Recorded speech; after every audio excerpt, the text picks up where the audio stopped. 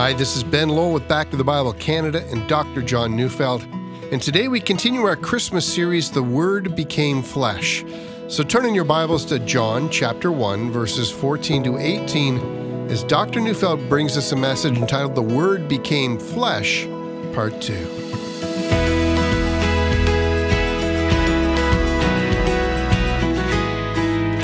This is today my second message on John chapter 1, verses 14 to 18. The Word became flesh. It's the heart of the Christian message. John 1, 14 to 18 is written to help us see that never has the human race seen more grandeur or splendor than when the Word of God was born in human flesh. Well, are you convinced? Do you think you've seen something that's more impressive than that? You know, when I began this series, I began by recounting an experience I had as a young man. I'd parked my car in a secluded location on a cloudless summer night, gazed into the glory of the night sky, and summoned God. "Reveal yourself, show me who you are," I said. Of course, I was ignoring the glory of the created world. That is, I was ignoring the splendor of the work of His fingers, paying no attention to staggering glory. But, says John, there is greater glory and splendor than creation. It happened on the night when Mary gave birth to baby Jesus. I'm reading John chapter 1, verses 14 to 18. "And the Word became flesh and dwelt among us. And we have seen His glory, glory as of the only Son from the Father, full of grace and truth.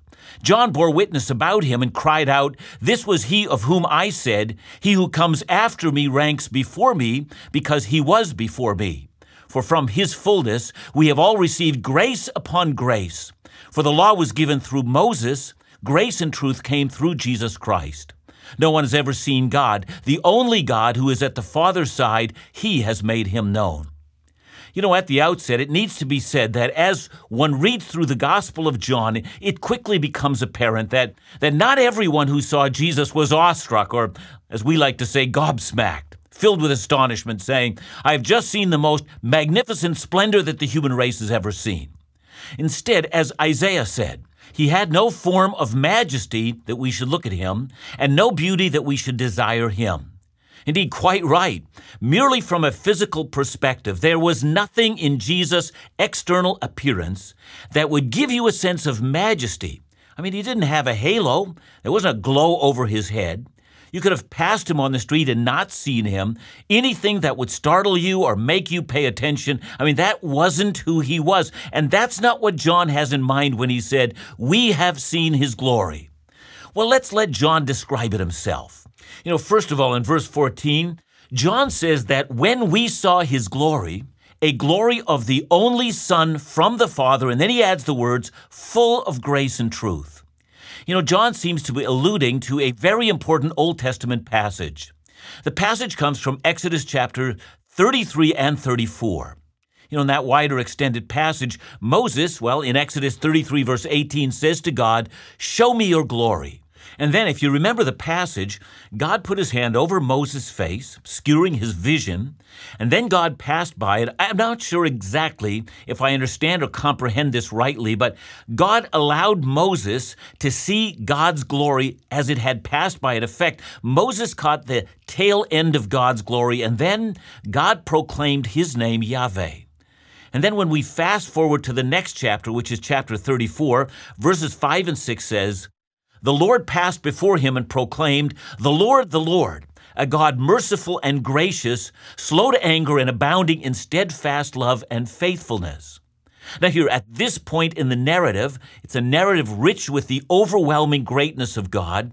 It's here that God pronounces two of His attributes. He is abounding, or full of, these things. The first is steadfast love, and that's a word that's taken from the Hebrew word hesed. You know, that word is sometimes translated as loving kindness, sometimes just mercy, and it always bears with it the idea of God's love expressed in His covenant that He has made with His people. God says, "I'm full of that kind of love that flows from my covenant. My love's on display as I commit myself to pouring out mercy on Israel. In spite of their sins, I continue to showcase my kindness to them." And the second attribute that God is full of is the attribute of faithfulness, taken from the Hebrew word met. It's sometimes translated as faithfulness and other times as simply truth. So the idea of faithfulness is that God is constant. He never ceases to act consistently.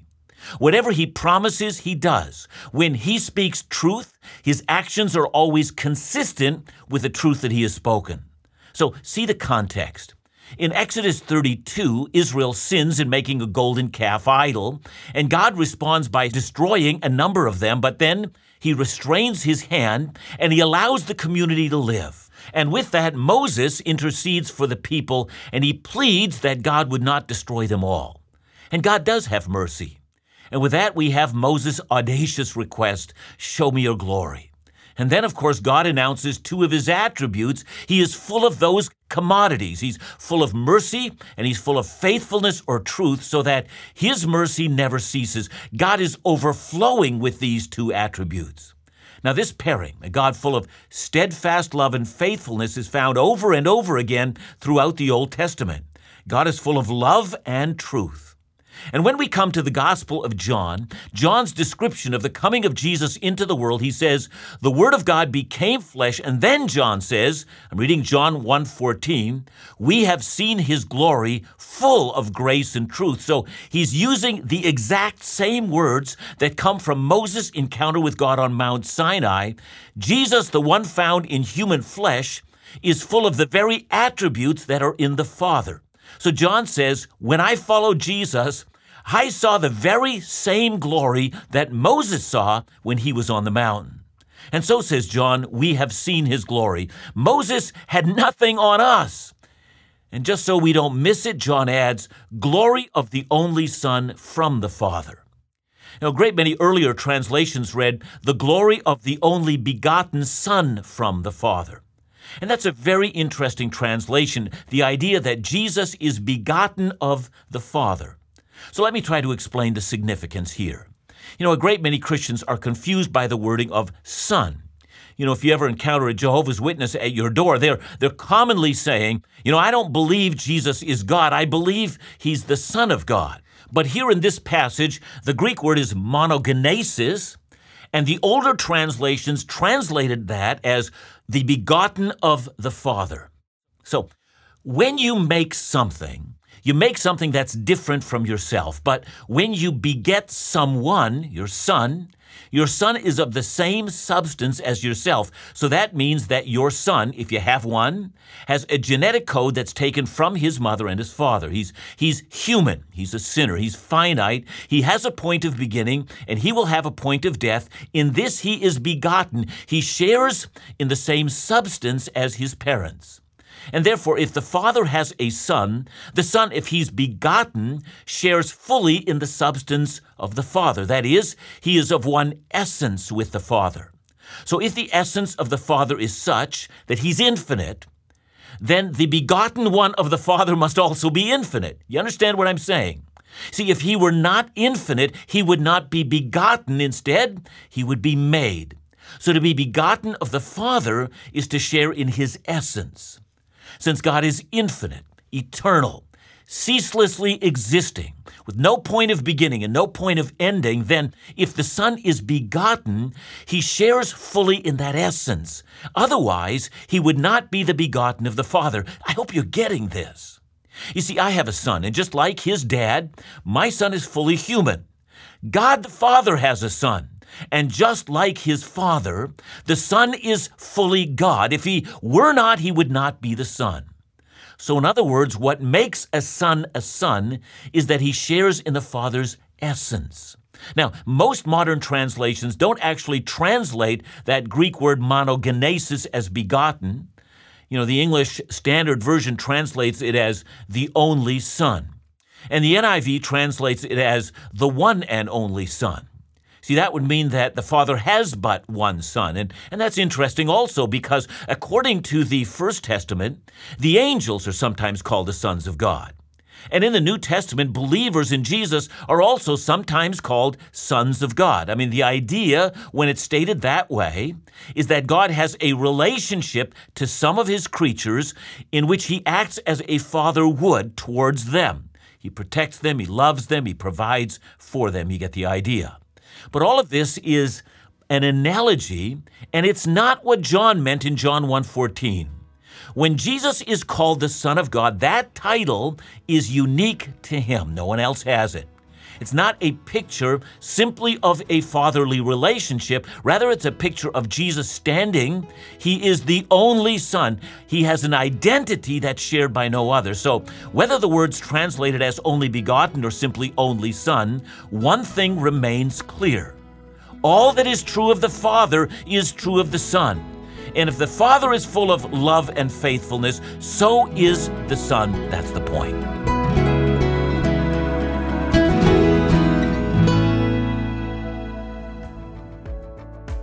Looking back on 2017, we remember incredible words of encouragement received from so many. Mike, who wrote, "I just heard a message that was truly convicting. Thank you, Dr. Neufeld, for having the guts to preach the truth." Andy said, "I can't believe I haven't listened before. Thank you for not being afraid to tell it as it says. I now listen every day." And Liz, "I just love the teaching. Dr. Neufeld brings life to my day through the scriptures." Comments like these and many more are evidence God is at work, and we couldn't be more grateful. We also realize these comments are only possible as friends across Canada pray and financially support this ministry. December is a critical time financially as we move into a new year. Our goal for this month is $400,000, and we're praying that you'll play a part in reaching that goal. Call us today at 1-800-663-2425 or visit us online at backtothebible.ca.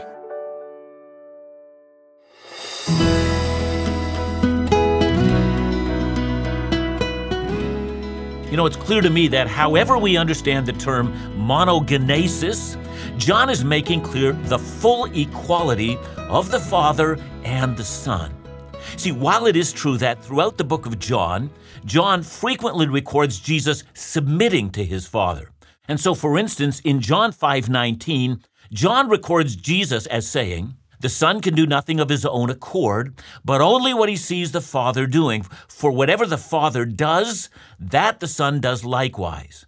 And yet, just a few lines later in that very same passage, verse 23, John records Jesus as saying that all may honor the Son as they honor the Father. So in other words, even while the Son submits to the Father, yet the Son is afforded equal honor as is afforded the Father. And therefore, all that is true of the glory of the Father, that is, his eternal nature and divine attributes, well, that's also true of the Son. If the Father is full of grace and truth, then so also is the Son. And then just to reinforce that matter further, getting back to our text in chapter 1, John the Apostle then adds the words of John the Baptist. He says, "John bore witness about him and cried out, 'This is he of whom I said, he who comes after me ranks before me because he was before me.'" And later in John 8:58, Jesus will say, "Before Abraham was I am." So that title, I am, well, that's a name for God. And Jesus, without even the slightest hesitation, calls himself by the very name of the one true God.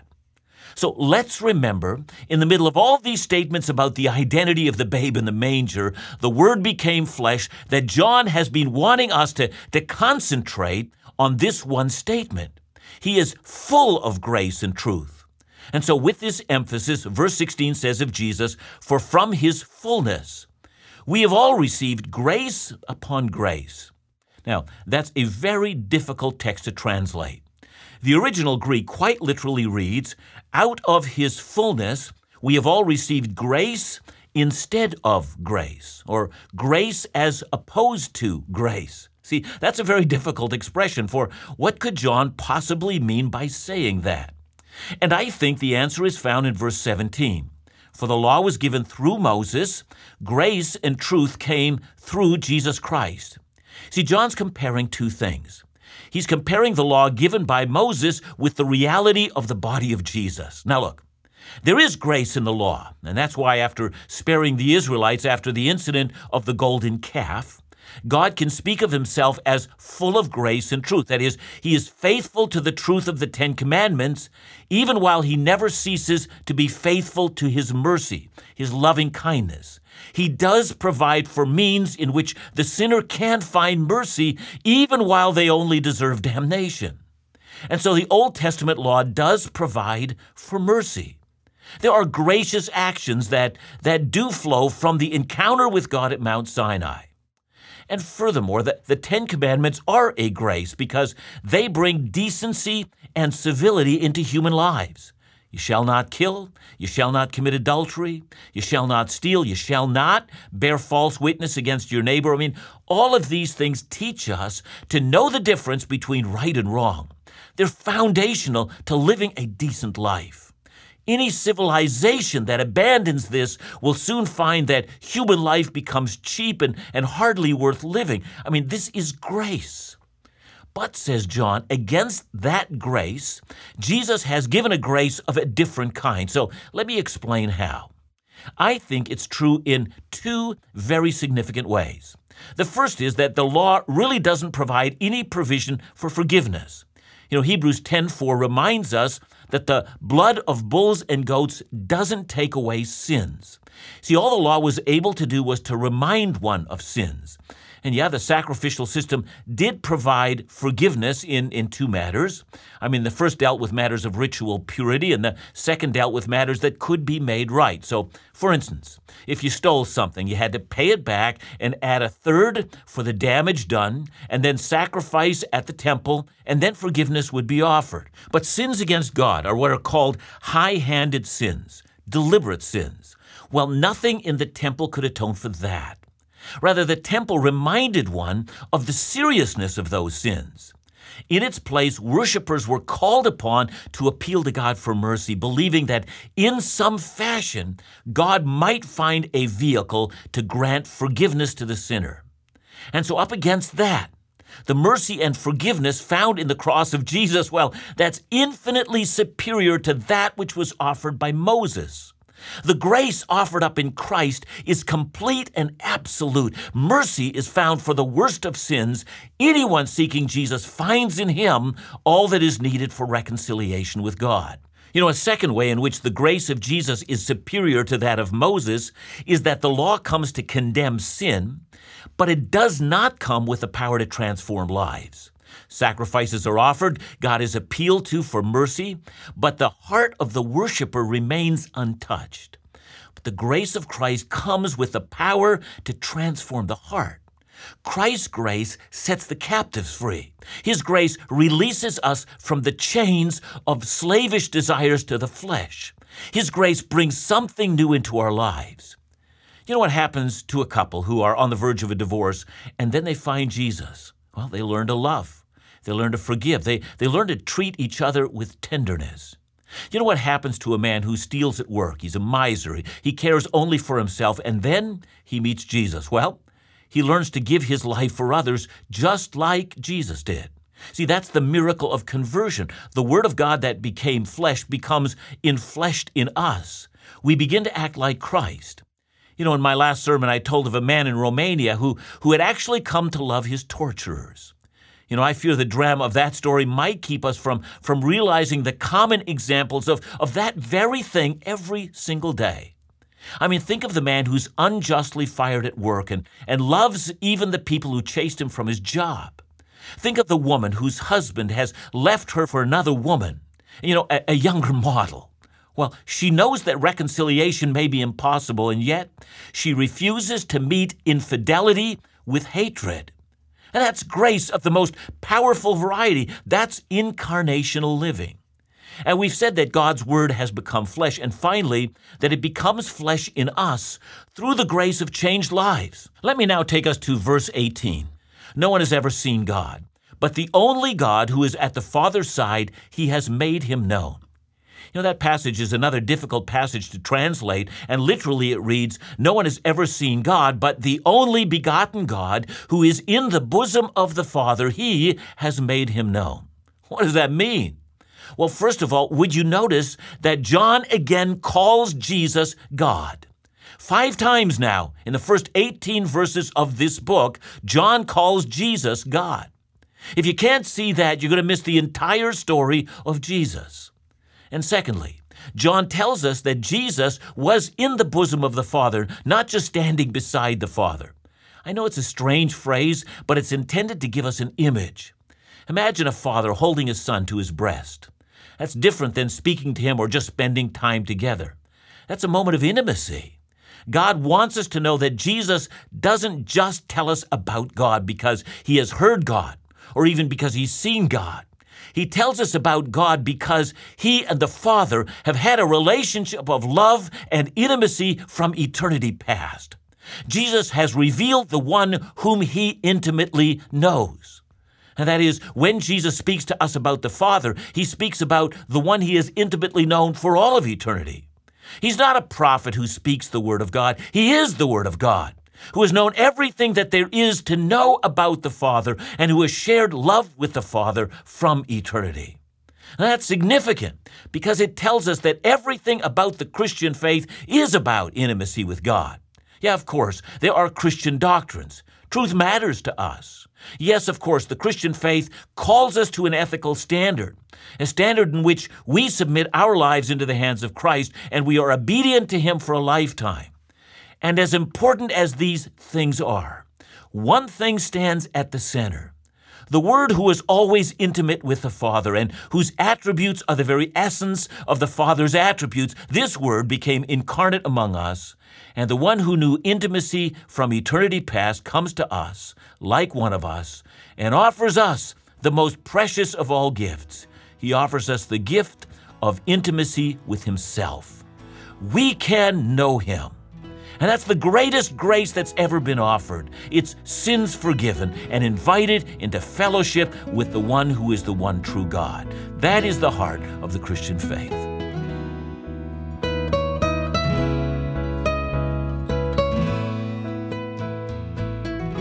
Thanks, John, for your message today. I just want to offer a real basic question today, but I think an important one. Why is it so important that Jesus became flesh? You know, there are so many ways to answer that question, but I'd like to put it back down to that one thing. Christian faith is about intimacy with God, and God came to us so that we might be intimate with him. I mean, I can relate to God as the great transcendent being who is beyond my understanding, and that all is true. I might be able to bow before him and worship, and yet this great eternal God has invited me into intimacy with him. And that is what Christmas is all about. It's put us in a personal relationship with Jesus. Thanks so much, John. And remember to join us again tomorrow for the continuation of our series, The Word Became Flesh, right here on Back to the Bible Canada, where we teach the Bible.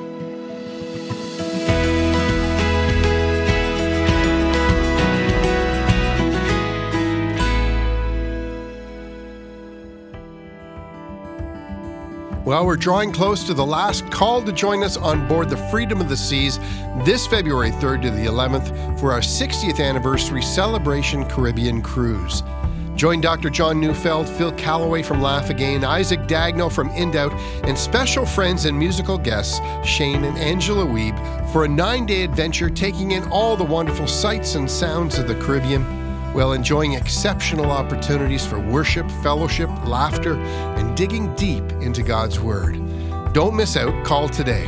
We'd love to see you there.